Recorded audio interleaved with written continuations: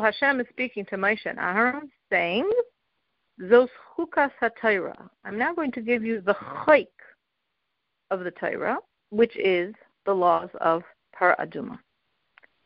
So this is a Chumash Rashi session, so obviously there's lots of Mefarshim, there's lots of Chasidus, there's lots of Midrashim, and we're not going to touch any of them because we'll never have any time because we're trying to get through the Rashi. So, Zos Chukas HaTorah. So the question obviously is, why is Hashem introducing the mitzvah by saying this is the chayk of the Torah? It's a mitzvah. There are 613 of them. Why on this one specifically, this mitzvah of Parah Adumah, does it have an introductory statement as this is the chayk of the Torah? So the answer Rashi gives is because specifically for this mitzvah of Parah Adumah, the Satan or the nation say, what's going on here? Is this an irrational commandment? There's no reason. You took a cow and you burnt it and you're sprinkling the ashes with the water and then you become pure? So the Torah says, yes, this is a chayk. Chukah, from the word chayk. As we know, there's edus, chukim, and mishpatim. A chayk is a command that's irrational. That is, let me say that more correctly. A chayk is a command that's super rational. This is a chayk. Gezerhi milfanai, it's a gezerah, and you don't have the right to question it. I have to just stick it on Chassidus. I'm sorry, but how can one say that without? The Rebbe Rayat says that really every single mitzvah we do, we have to approach as a chayk. Edus is a testimony, like Shabbos, testimony to creation. Mishpat is a rational law, like thou shalt not steal. And a chayk is Parah Adumah, or many others, shatnez, kashrus. When I do a chayk, I know I have no clue why. It's just because God said. When I'm doing something that seemingly makes sense to me and I seemingly understand the reason, it's a chayk. Do it just because Hashem said. Vayikhu elecha, the pasuk says, and they should take to you the Parah Adumah. Now Rashi questions this, and when I say Rashi questions, what we really mean is the person learning Chumash questions. Rashi's answering our questions. So what does it mean that they should take to you? It's not to you. The Parah Adumah is not brought to the Kohen Gadol Aharon, and the Parah Adumah is not brought to Moshe. So what they should take to you, the Parah Adumah? So elecha, to you, and it's also singular. In other words, if it meant to you in the plural, like to you, Moshe and Aharon, it would be alechem, to use. But it's to you. So the main you here is Moshe. The Rashi says that it's being taken to Moshe, not tangibly, but connected to Moshe. That we say this is the parah that Moshe made in the Midbar. And all future Parah Adumahs connect to this Parah Adumah that Moshe made in the Midbar. Why? Because, as of course the laws are explained in the Rambam, that every Parah Adumah has to have mixed in their ashes from the original one prepared by Moshe. So there are a total of 10 Parah Adumahs. Of course, the 10th will be made by Melech HaMashiach. But all of the 9 made thus far, starting with the first made by Moshe, the other 8 all had in it from the ash of Moshe. So every cow's ashes, every Parah Adumah is ascribed back to Moshe. That's why Vayikhu elecha. The third Rashi here, the pasuk says, Parah Adumah Tmima, a pure Parah Adumah. So I would think, okay, a pure Parah Adumah means she's got to be tamim, completely without any blemish, which I'm used to because I know every carbon can't have a blemish. But then the pasuk goes on to say, Asher ein b'mum, that doesn't have a blemish. Wait a minute. What's the function of the word Tmima, pure without a blemish, when the pasuk explicitly continues to say, Asher ein b'mum, that doesn't have a blemish? So Rashi explains, Adumah Tmima, what we mean, and that's why in the Dibur HaMaschil you have not only the word Tmima, which is the word we're questioning, but the word Adumah Tmima, because Rashi's comment is on both, that the word Tmima is actually modifying the word Adumah, meaning it should be tamim, perfect, in its Adumah, in its redness, which means, famous law, that even if there are two black hairs, Rashi says, or for that matter, any other color hairs, blue would also be a problem, or green, or gray.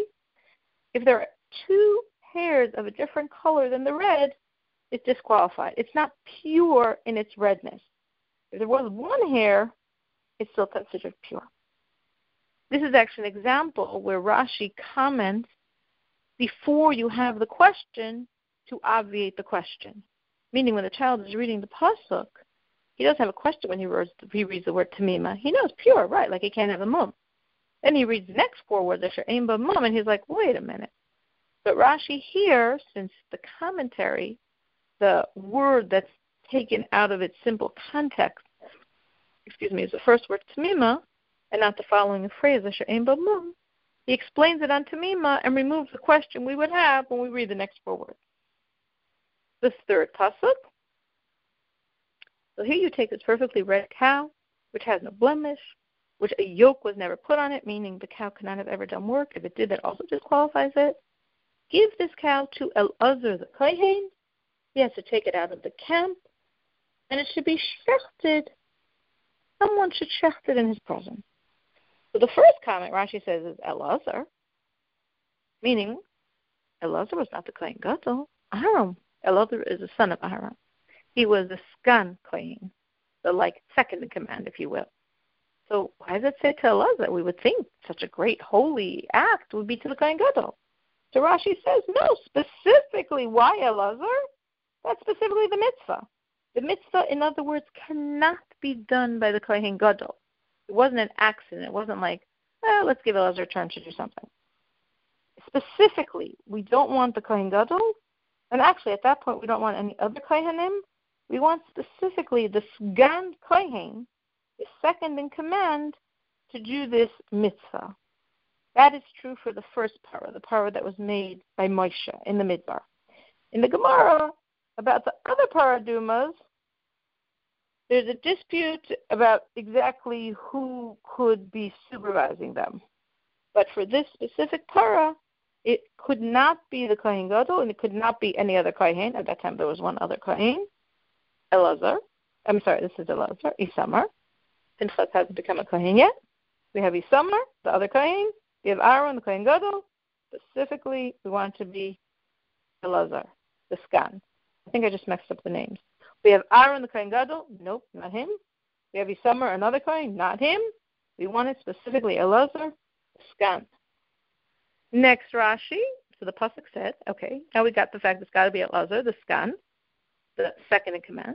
The pasuk says, take them out of the camp. So Rashi says, what do we mean by the camp? This means outside the three camps. Meaning, in the Midbar, there were three camps, parallel to which, of course, there were three camps in Eretz Yisrael. The grounds of the Mishkan was called Machne Shechina, the camp of the Shechina. Surrounding Machne Shechina is where the Levium camped. They camped around the Mishkan. That's called Machne Levi, the camp of Levium. Surrounding the camps of the Levium was where all the other Shvatim camped in four groups of three. Three to the north, three to the south, three to the east, and three to the west. That's called Machne Yisrael. So this mitzvah of the parah, meaning the shechting and the burning of the parah, happened outside all three camps, just like in the times of the Beis HaMikdash. We have the Beis HaMikdash proper, which is the camp of the Shechina. We have the rest of Har HaBayis, which is parallel to what was considered Machane Leviah, the camp of Leviim. And then we have the rest of Yerushalayim within the walls of Yerushalayim, which was parallel to Machane Yisrael, the camp of Leviim. So here, Mechutz LaMachane has to be outside all three camps. Then the pasuk continues, V'shachat oso lefanav, and it should be shechted before him. So therefore, Rashi clarifies that obviously, therefore, this means Elazar is not doing the shechting, and even a non-kohen, a zor, shaychet, Elazar roya. Elazar is watching the shlita. He's not doing the shlita. So who's doing the shlita? We don't know. So therefore, it could be anyone. So that's why Rashi says a zar can shecht. Not that a zar had to. A zar here means a stranger to the kohen, because he's not a kohen. So Rashi is saying it could even be a non-kohen because we're not specifying who's the sheichet. In other words, it doesn't really make a difference.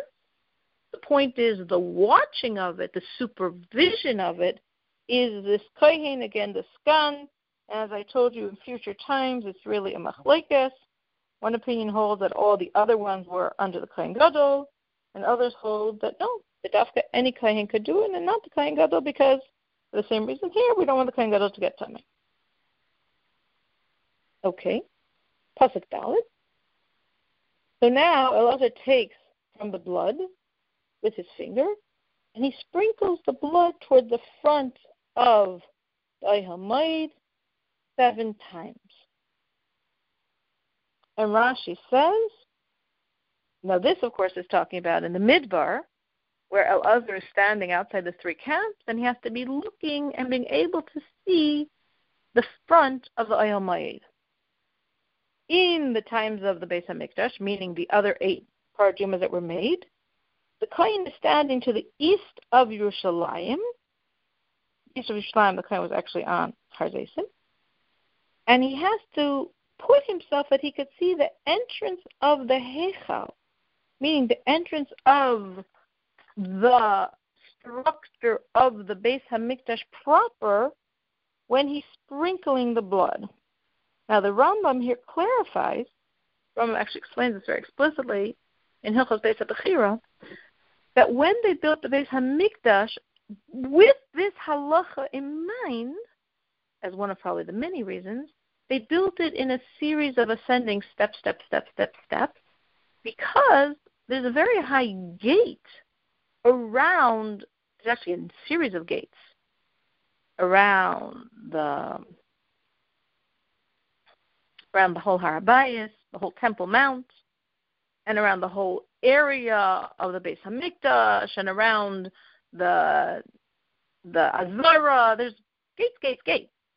So l'chayra, the kohen who's standing on Har Zeisim, if he's eyeballing this area and he wants to see into the heichal, his eyes can encounter a bunch of very high gates. He'll never be able to see into the heichal. He won't be able to see into the structure of the temple.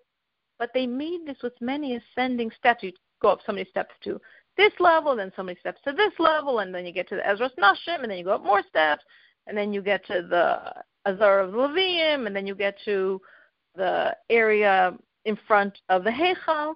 So actually, it was exactly structured that when the Kohen's on Har Zeisim and he's looking straight, his eyesight can go over all the gates and literally go through the entrance of the Beis HaMikdash proper, the entrance of the Heichal, that his eye should be able to see straight to the Preiches, the curtain right in front of the Kodesh Kodashim. As he's sprinkling the blood, that should be his kavanah. And he's literally eyeing it. Okay?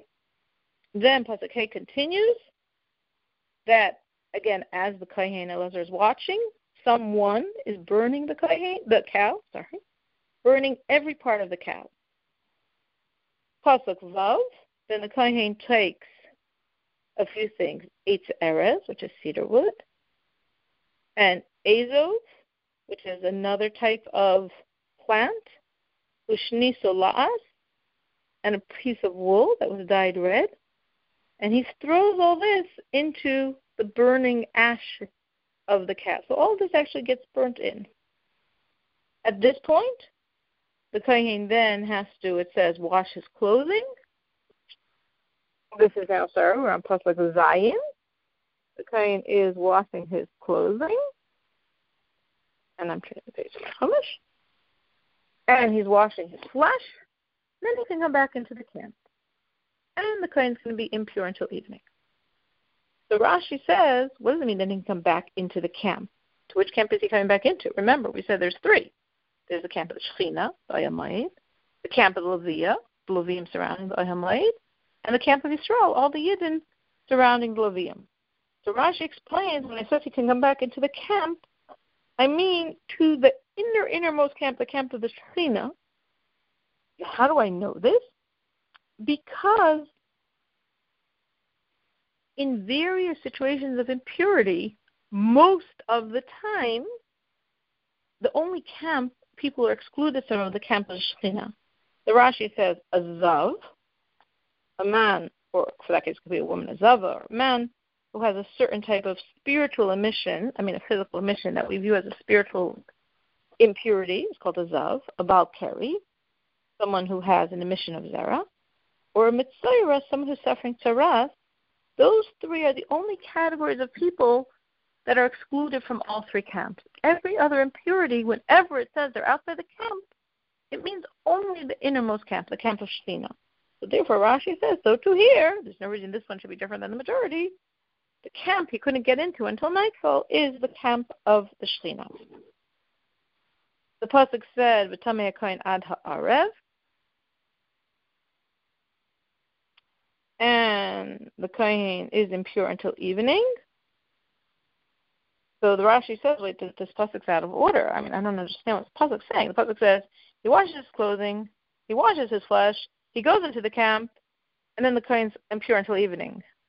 Goes into the camp, but then he's impure until evening? The Rashi says no, and this is Rashi a number of times uses this principle that we have to invert the wordings of the pasuk. He's impure until evening, and then afterwards, the phrase that came before it, he can go into the camp. It just logically doesn't make sense any other way. I'm just noticing the time, so I'm taking longer than I said I would, so I will try to do this more quickly. The next pasuk, pasuk Ches, 8. Now, what about the person who burnt it? He also has the same issue, meaning he's also impure. He also has to wash his clothing. He also has to wash his flesh. Whenever it says wash the flesh, it always means to go into mikvah. And he's also impure until evening. Pasuk Tes. Now we need another man. We had the kohen who supervised. We had the person who shechted. We had the person who burnt. And now we need another man who's pure to gather the ash of the cow. And the pasuk says, place it outside the camp, the makom tahor, in a pure place. And we have to keep this because this is the ash that's going to give purification. So Rashi has a long Rashi here explaining where did they keep this ash. Now remember, in all of our history, they only made 9 paradigmas. And they never ran out of the ashes. They don't have any such mitzias. That means for over 1,000 years, the ash of those 9 cows sufficed. So they obviously very, very sparingly used a very little bit of ash, and they were very careful where it was. So where was it? So Rashi explains that they split it into 3 parts, and each part had a different function. And I'm just going to do this quickly now that I'm looking at the time. One part was put in Har Zeisim. One part was given to the mishmaros. The mishmaros means that the kohanim basically divided, instead of all the kohanim all the time being in the Beis HaMikdash, and then who gets to do what? So they divided it into 24 watches based on the 24 families of the kohanim. That, of course, eventually developed. This division took place, I believe, in the time of David Shlomo HaMelech. When they did this, that every week another family's mishmar, another family got a chance. Which means basically over the year you had 2 times where you had 1 week each of being a kohen serving in the Beis HaMikdash. So the watch, whoever was the group of kohanim that were then serving, they got a portion. They got the main portion, actually, because that's the portion that was used. There was a portion on Har Zeisim, and there's a portion in the Chel. The Chel is the area immediately outside the wall of the Chatzir, of the courtyard of the Beis HaMikdash. So why do we have it in 3 sections? So the area for the mishmaros, the watches of the kohanim, they were the ones that had the ash that was used, meaning the ash was used if someone's impure from the impurity of contact with a dead body. So if someone became impure and they needed to be sprinkled, as we're going to learn twice on the 3rd and 7th day, they had to go to the kohanim of the mishmar, of that mishmar who gave them from the ash. That was the obvious one. Why do we need it in Har Zeisim? So in the future, those kohanim, or actually Rashi here says kohanim gedolim, so Rashi's following here the daya that after this one, all the other paros were supervised by the Kohen Gadol. which there's a lot of commentary on, but we don't have time for it. So all future Kohanim Gedolim that get impure by supervising the next paraduma, they are purified specifically by those ash that are on a Har Zeisim. And why in the Chayil? So that's because Pasuk says in this Pasuk here, it should be for the Jewish people as a safeguarding. So we need a portion of the ash not being utilized in a functional capacity to purify, which was a function of the ash of the Mishmaros and of even the function of the ash on Har Zeisim. This is just for the sake of being there, and that's the ash in the Chayil. The pasuk goes on to say, "Lemei nida," for waters of sprinkling. As Rashi explains, nida means sprinkling, and Rashi brings two psukim to prove that. And then the pasuk says, "Chatas he," it is a chatas. Of course, the question is, what do you mean it's a chatas? This isn't chatas. This is a paraduma. So Rashi gives two answers to what does it mean it's a chatas, not chatas. First, Rashi says chatas is from the word chitoi, which means to purify. It is purification, which is what the paraduma's ashes were. And then the second answer, but then of course a person would say, well, then why does it called chatas? Chatas implies like a carbon chatas. So Rashi gives a second answer, which there must be some connection here between the paraduma ash and the carbon chatas. It's just like the carbon chatas, the Baal, the person who's offering the carbon gets no benefit from it. I mean, meaning it gets burnt to Hashem and a portion the Kohen gets. So too here, the person going through this ceremony of the ash of the paraduma is not getting any personal benefit from it, unlike other karbonos, which obviously you're eating the meat, etc. Okay? So here, this person, remember we said this very pure person had to gather the ash and place it in these three places. Pasuk Yud says, and then by doing that, he becomes tummy, and he's impure until evening. So what's interesting is to notice the pattern that every single person basically involved in the process of creating the ash of the para aduma to purify, everyone becomes impure by their involvement in the process, which of course is part of the fact that it is a chayk. Okay, so that was the first 10 psukim explaining the creation of this ash. The next psukim, until the end of our portion today, is explaining, so how does it get used? What happens? So in the 11th pasuk, so here we have anyone who touches a corpse of a human is impure for 7 days. And on the 3rd and 7th day of his impurity, he gets this waters mixed with the ash sprinkled on him to create his purity from the most impure thing possible, a human dead body. And if he doesn't do this, the pasuk says he won't be pure. So Rashi explains when it says, Hu yischate boi, he should purify himself with it. The it here means the ash of the para, and the reason why Rashi has to clarify is because boi is masculine with it, not bo, and a para is feminine. So Rashi is clarifying we're talking about the ash, the heifer. And heifer is also masculine, so bo masculine, heifer masculine, we're safe. The next pasuk Yud, whoever touches a dead body, a human soul who died, and does not purify himself, he makes the Mishkan impure. He will be cut off from Klal Yisrael because he didn't go through this purification. The impurity is still on him. So the question is, why does the pasuk say b'meis b'nefesh ha'adam? B'meis, a corpse, a dead body. Why do I need the term b'nefesh ha'adam with the soul of a human? So Rashi gives two answers. One answer is because a mace, you might think, also means an animal that's dead. An animal that's dead does not require you to go through this purification.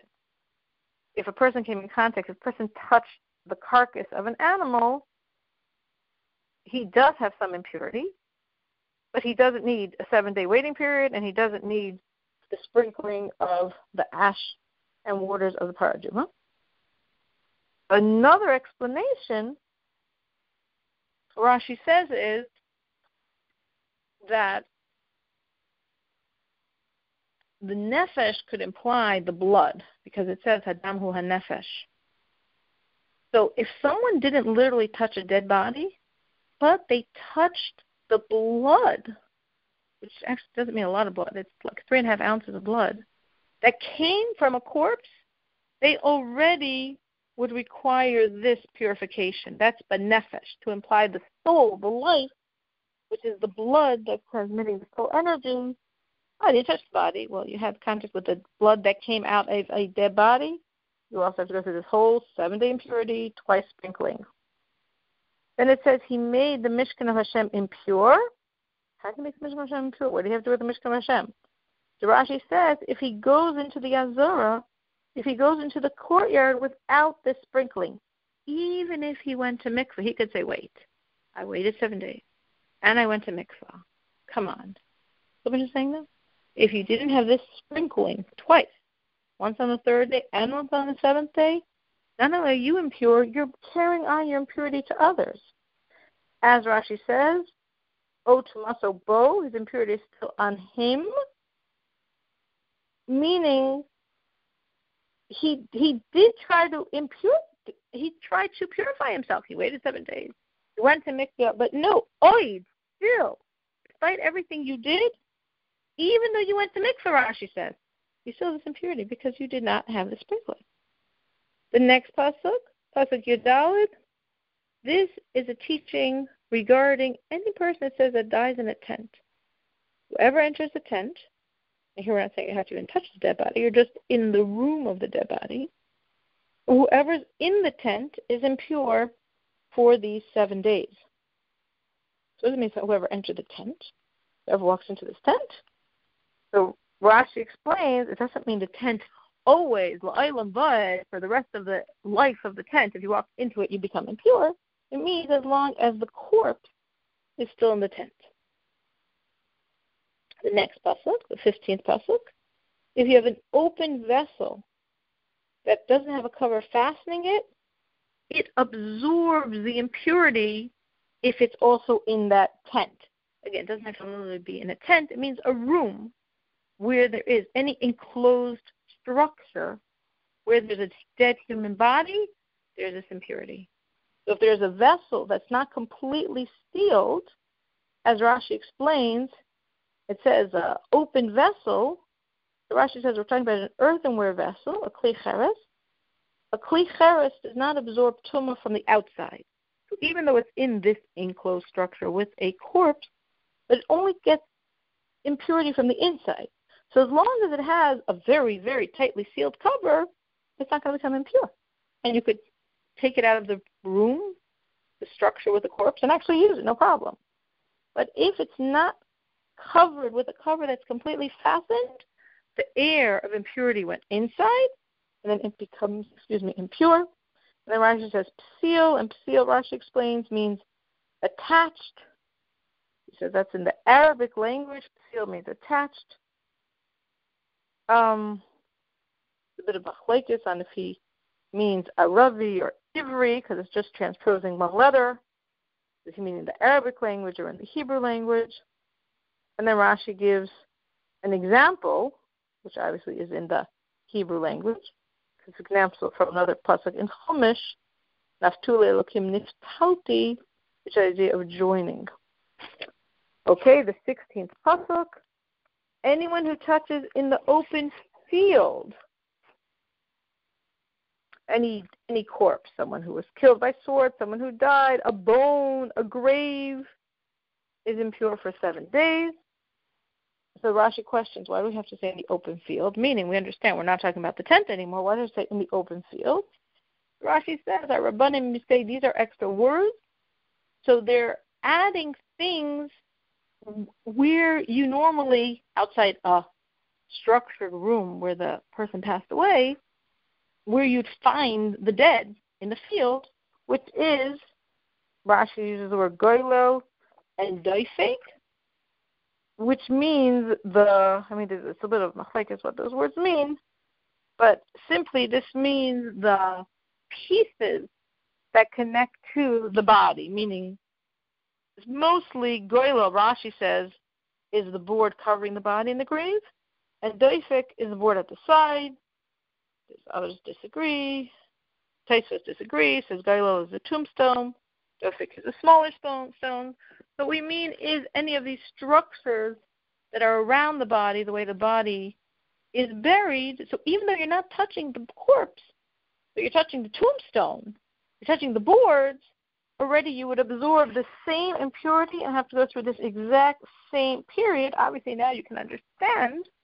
I'm sure everyone here has heard that all Jews today are tum'at mace, are impure with the impurity of a dead body, and we're like, what? I never touched a corpse in my life. Okay, but if you understand now all the ramifications of how one absorbs this impurity, then you can already see how truly all of us probably have had this type of contact of impurity.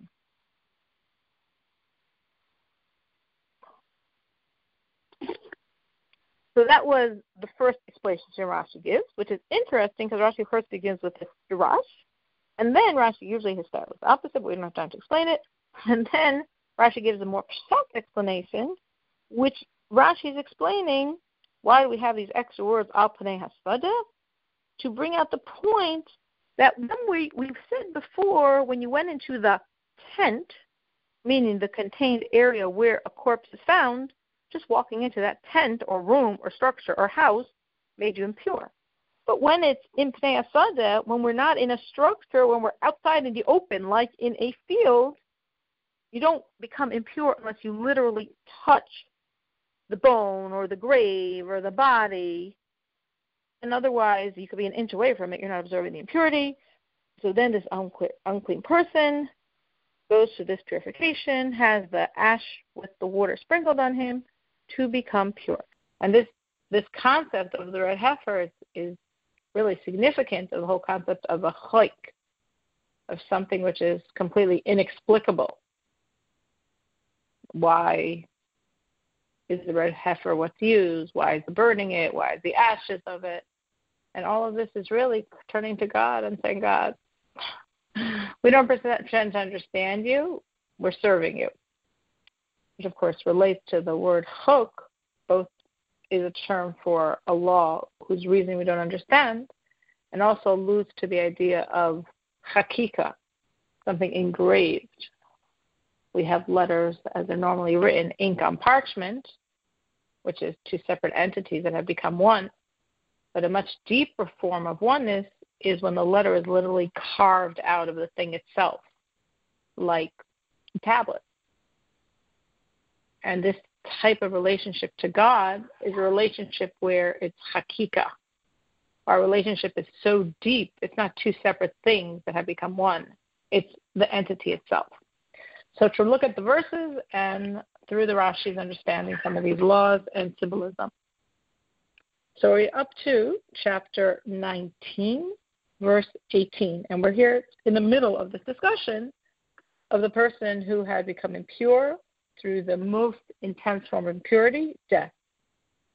And he needs to have a person who's pure do these various acts with the ashes that have been mixed with the spring water to create purity for him. Because automatically he's impure for a 7-day period. So, verse 18. A pure man shall take the hyssop and dip it in the water which has the ashes of the red heifer mixed in it. Now, again, there were a total of 10 red heifers, or to be more accurate, 9. The 10th will be by the redemption. The first was done by Moses, and then there was another 8 that were done until the destruction of the temple and the cessation of the service, and the 10th will be by Mashiach. So we're talking about 9 over a period of hundreds of years. Obviously, the ashes lasted a very long time. Obviously, it's very, very rare to have this completely red cow with not even 2 black hairs that has never worked and is completely pure and completely healthy, and many, many, many other laws that made it very, very, very rare. So the man shall take the hyssop and dip it in the water that has the ashes in it, and sprinkle upon the tent, upon all the vessels, upon the people who were there, and upon the one who touched the bone, or the slain one, or the one that died, or the grave. The pure person shall sprinkle upon the impure person on the 3rd day and on the 7th day, and he shall purify him on the 7th day. Then he shall immerse his clothing and immerse his flesh in water, and shall be pure in the evening. So the person that had contact with the dead, he is impure for 7 days, but during the course of those 7 days, he gets sprinkled twice, the third day and the seventh day. And then the verse sort of repeats that he shall purify him on the seventh day. So Rashi clarifies that doesn't mean now an additional sprinkling. We already said he gets sprinkled on the third day and the seventh. So saying he shall purify him on the seventh day means this is like the culmination. This created his purity. The 7 days wait, the 2 days of sprinkling, and then he has to wash his clothing, go into a mikvah, immerse himself, and in evening he is pure. Verse 20. And a man shall be impure and does not purify himself. That person shall be cut off from the midst of the congregation, for he shall have made the sanctuary of God impure. Because the water of sprinkling has not been thrown upon him, he is impure. So if we have a person who was impure, came in contact with the dead, and did not go through this purification process, we have a tremendous problem, and he has a tremendous problem. And he actually, if he would go into the temple, he receives the most severe punitive consequence, courage, excommunication of the soul. Because not only is he impure, but him going to the temple, he's defiling it. Now Rashi sort of begins an allusion to a question and discussion in the Talmud on this verse. Because this verse says that if he goes into the temple when he's still impure, then there is this excommunication. If you look previously, we're in verse 20. If you go back to verse 13, it says almost the same thing, but it doesn't say the temple, it says the tabernacle. If he's dead, if he's impure, if he doesn't go through the purification process, then he's defiling the tabernacle and he's going to receive kares, excommunication. So the Talmud asks, wait a minute, why don't he say both? In essence, it's repeating itself, and the Torah is careful on its words. So the Talmud explains that if we only had one and not the other, we wouldn't assume the second. Meaning, if we only knew about the tabernacle, the Mishkan, what they had in the desert, and not the temple, we would assume it only applies to the tabernacle. If we only knew the temple and not the tabernacle, we would assume it only applies to the temple. The reason being that the tabernacle, each in essence had an advantage over the other. The tabernacle, unlike the temple, was anointed with a special anointing oil. That didn't happen in the temple. So that's a certain spiritual advantage. So maybe because of its heightened spiritual state, because it was anointed with this anointing oil, with the Shemen HaMishcha, it cannot handle such defilement, and therefore, if a person enters like that, he receives excommunication of his soul. But the temple doesn't have that level of purity, so it's not defiled the same way. Conversely, if it only said temple and not tabernacle, I could think, well, the temple is eternal. Once the temple was built, we can no longer have private altars. But the tabernacle was transient. It was only for a temporary state. So maybe the temple, whose sanctity is eternal, if such a high level of sanctity, if you defile it, forget it, excommunication. But the tabernacle doesn't have that intensity because it's not eternal. So therefore, if you defile it, you wouldn't receive excommunication. So therefore, since each one has a spiritual advantage the other does not possess, if it only wrote one, I wouldn't assume the other. And that's why it writes both. Verse 21.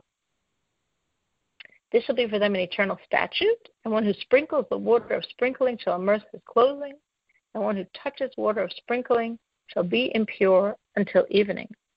So this is sort of a confusing verse. Why is it confusing?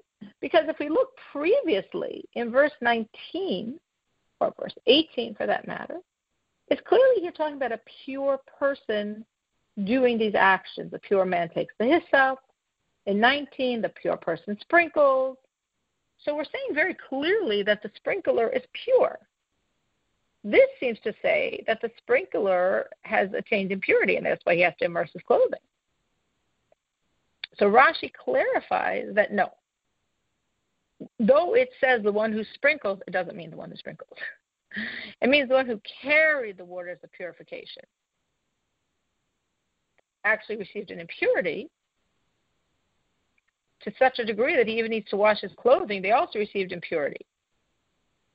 In other words, actually his impurity is more intense. It's very interesting here because we're talking about two levels of impurity, and of course this makes no sense to us, which goes back to the idea that this is a chayk, a law that doesn't make sense to us. Because we have here two people here.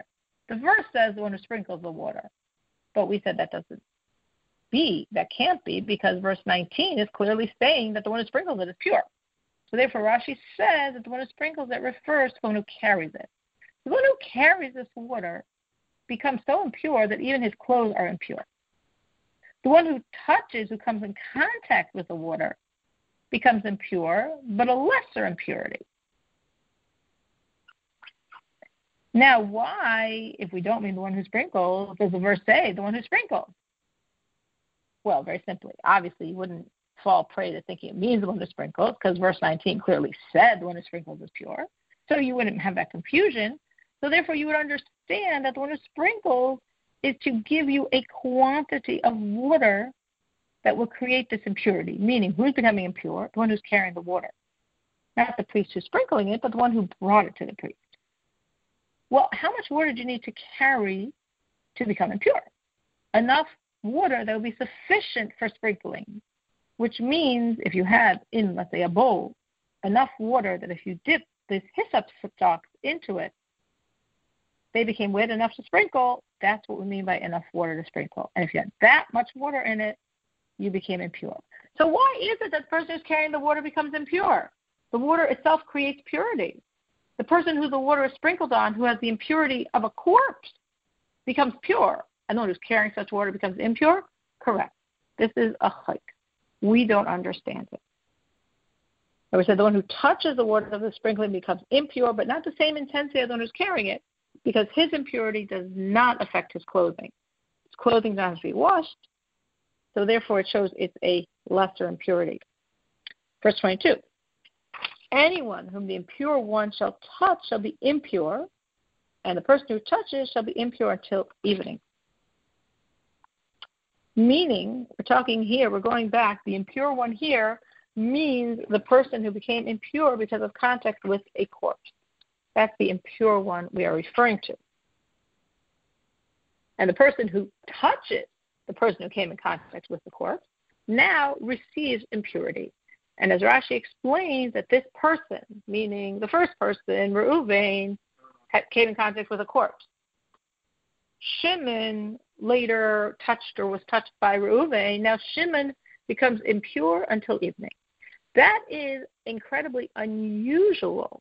As Rashi explains, normally, if there's a source of impurity, and that source is transmitted, like in this case to a person, then the person is impure, but he doesn't have enough impurity in him to transfer that impurity to another person. The only object that could receive secondary impurity is normally food and drink. Meaning, if there was a source of impurity and a person touched it, he became impure. And then any food or drink he comes in contact to becomes impure as well, which is okay for him because he's impure, so he can eat impure food and drink, but nobody else can. But that's it. Nothing else becomes impure because he himself is not a primary source of impurity. He's a secondary source of impurity. He became impure through contact with something else, the primary source of impurity. But uniquely with a corpse, because that is called avi avos hatumah. That is the most intense form of tum'ah, is death. Death is the absolute antithesis of godliness. As we know, with the primordial sin, death, impurity, evil entered the world. When we have the complete revelation of the redemption, death will be removed. So death symbolizes absolute impurity. So death is so impure that if a human comes in contact with this corpse, with death, not only is he impure, but he actually conveys that impurity forward to anything else he comes in contact to, even to a person, which again is completely unique law only in connection with death, and any other form of impurity this does not apply.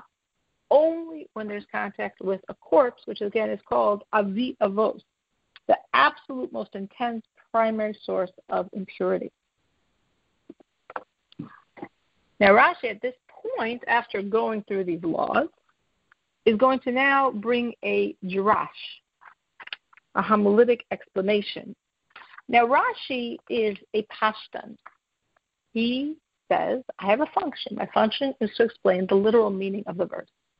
So whenever he brings something that does not sound literal, that actually is literal. because if it wasn't literal, he, so to speak, wouldn't be allowed to bring it. Meaning Rashi created a self-created box. I explain the literal meaning. So since that's his box, he's very loyal to his box. And if something is not literal, he won't explain it to you.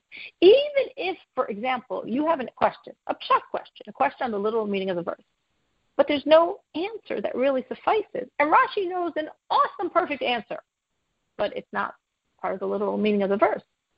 He'll tell you that. He'll say, oh, there's a great answer, but I can't give it to you because it's not pshat. All right. So for us to see this portion that Rashi, again, as a pashtan, as someone who has created a box for himself, which is, I only explain the literal meaning of the text, is now going to give us something that seems completely not literal. But we know Rashi never steps outside his box, and therefore everything here is actually integrated and the only way to understand the literal meaning of the verse. Now, the verses we're going to look at are not the verses in today's portion, because today's portion started with verse 18. This is actually explaining, now we're going back and looking at the first 9 verses. And the overarching theme here is that all of the details embedded in the red heifer are actually because, in totality, the red heifer is coming to atone for the sin of the golden calf. And as such, not only in its most broad scope, but also in the precision of the wording, this is all having to do with details of the golden calf. Which, of course, since we're looking at the red heifer as that which eradicates the most intense evil, the evil of death itself, this makes sense that what's really eradicating the evil of the golden calf, because the golden calf is in essence actually what brought death back into this world. Meaning when the Jews accepted the Torah, it says the Jews were freed from many things, including death. In theory, at that point, we're beyond evil, beyond the enslavement of the nation, beyond the enslavement of death. We should live forever at that point. But what happened? What happened was we fell with the golden calf, and death returned, as did the blurring of godliness and evil, and as did coarseness back to the world. So really, the golden heifer brought death in. So the golden calf, I'm sorry. So as a golden calf brought death back in, the red heifer, which is coming to remove death, is coming to remove the impurity of the golden calf that brought death back once again into our world. So looking back at the verses, in verse 2, looking at the nuances here, the precision of these words, says, and you shall take to you this red heifer, tamima, purely red heifer. So take to you, because just as when the Jews sinned with the golden calf, they took from their own jewelry, the men rushed to give their own jewelry to create the golden calf, so to here, take for you, the atonement should be from your own. A red cow, the red heifer, because the calf is like the child of the cow. So just so we can imagine, if a child comes and dirties something, the mom comes and cleans up the mess. So the golden calf dirtied. The red heifer, the mother, the cow, is coming to clean up the mess. Red, because the verse compares red to sin. So this is the sin of the golden calf. Now, when Rashi first explained this word pure, per aduma tamima, Rashi was looking at pure as modifying the word red, purely red. But here in the Drash, which is really the literal meaning as well, the pure is actually explaining the cow, that the cow is completely perfect, symbolizing the Jews who are completely perfect and became blemished through the sin of the golden calf. So the red cow, the red heifer, is coming to help return them to their state of perfection. Now, this red heifer, this red cow, could never have borne a yoke. There's no yoke on it, representing the Jews who threw off God's yoke with their sin. We're supposed to bring this cow, this heifer, to Elazar, the priest, not to Aaron, the high priest, because Aaron was involved with the sin of the golden calf. Not that he was doing anything wrong or any lack of belief in God, but to stall the Jews he was involved in the storyline, and therefore he can't be the one to bring this purification. That's why it was brought to Elazar, his son. The cow was burnt because the calf was burnt. So this was part of the rectification. Afterwards, when Moses came down, we had a few levels, 3 different options of Jews who sinned. The Jews that sinned with witnesses of warning, 3,000 that were killed by sword. And then Jews in other categories. So for Jews that were not of that category of sinning with witnesses of warning, Moses took the golden calf, burnt it, spread the ashes, mixed the ashes in water, and they drank the water, testing them like the sota. The woman is tested by drinking the water. And if they had sinned, they died through those waters.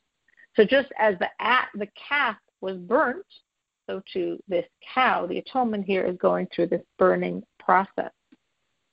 We have 3 varieties that are being brought together to create the atonement: the cedar wood, the hyssop, and the red wool, symbolizing, as I mentioned before, those 3,000 men who were the most grievous sinners, the sinners that literally sinned with witnesses and warning and therefore were killed by the sword. Why specifically the cedar? The cedar is the tallest of all trees. It's joined with these low things, the hyssop. The red wool actually symbolizes something low here because the word for red here, the red wool, is tolas, shani, and tolas also means a worm. So like the worm is so low, like the hyssop is so low. So if one has sinned, as here the Jews sinned with the golden calf, what is sin coming from? Sin is coming from ego. Sin means you're separating yourself from God. That's the essence enrooted in ego. So because of the ego of the sin, which led to the golden calf, like the cedar, you're holding yourself so high, how can one return? Lowering oneself, like the worm, like the hyssop. Now, these ashes of the red heifer are supposed to be kept forever, for generations, as I mentioned earlier. From Moses until now, we've had only 9. So the ashes were kept. They're actually kept, as Rashi explained yesterday, in 3 sections. A portion that was used over time, a portion that was kept. It was just kept for generations as the part that was just there forever, and the portion that was there for the high priest who would make the next red heifer. So we have literally a part that was just saved. And Rashi says, why do we have that? Because just as the sin of the golden calf was kept for generations, as we're told, that any future punishment the Jews would ever suffer is partially atoning, partially part of the punishment for the sin of the golden calf. So the sin of the golden calf, the sin is kept for the generations, and the ashes here have to be kept for the generation. As we learned today, that the whole process of the heifer creates impurity. Like we said, it's sort of strange. The one carrying it, these waters that will bring purity to the other person, render impure the person carrying it. So just as the golden calf made impure all those that came in contact, as an idol transmits impurity to anyone who touches it, so too the ashes of the red heifer, anyone who's dealing with it, become impure, even though it itself brings purity. And then, just as ultimately the golden calf's ashes brought this purity, because as I said, the calf was burnt, its ashes were mixed with water, and the Jews were tested, died, and the others rendered pure through it, so too, of course, the ashes of the red heifer bring purity. What type of purity? Purity from death. As we're saying, the golden calf brought death back into the world.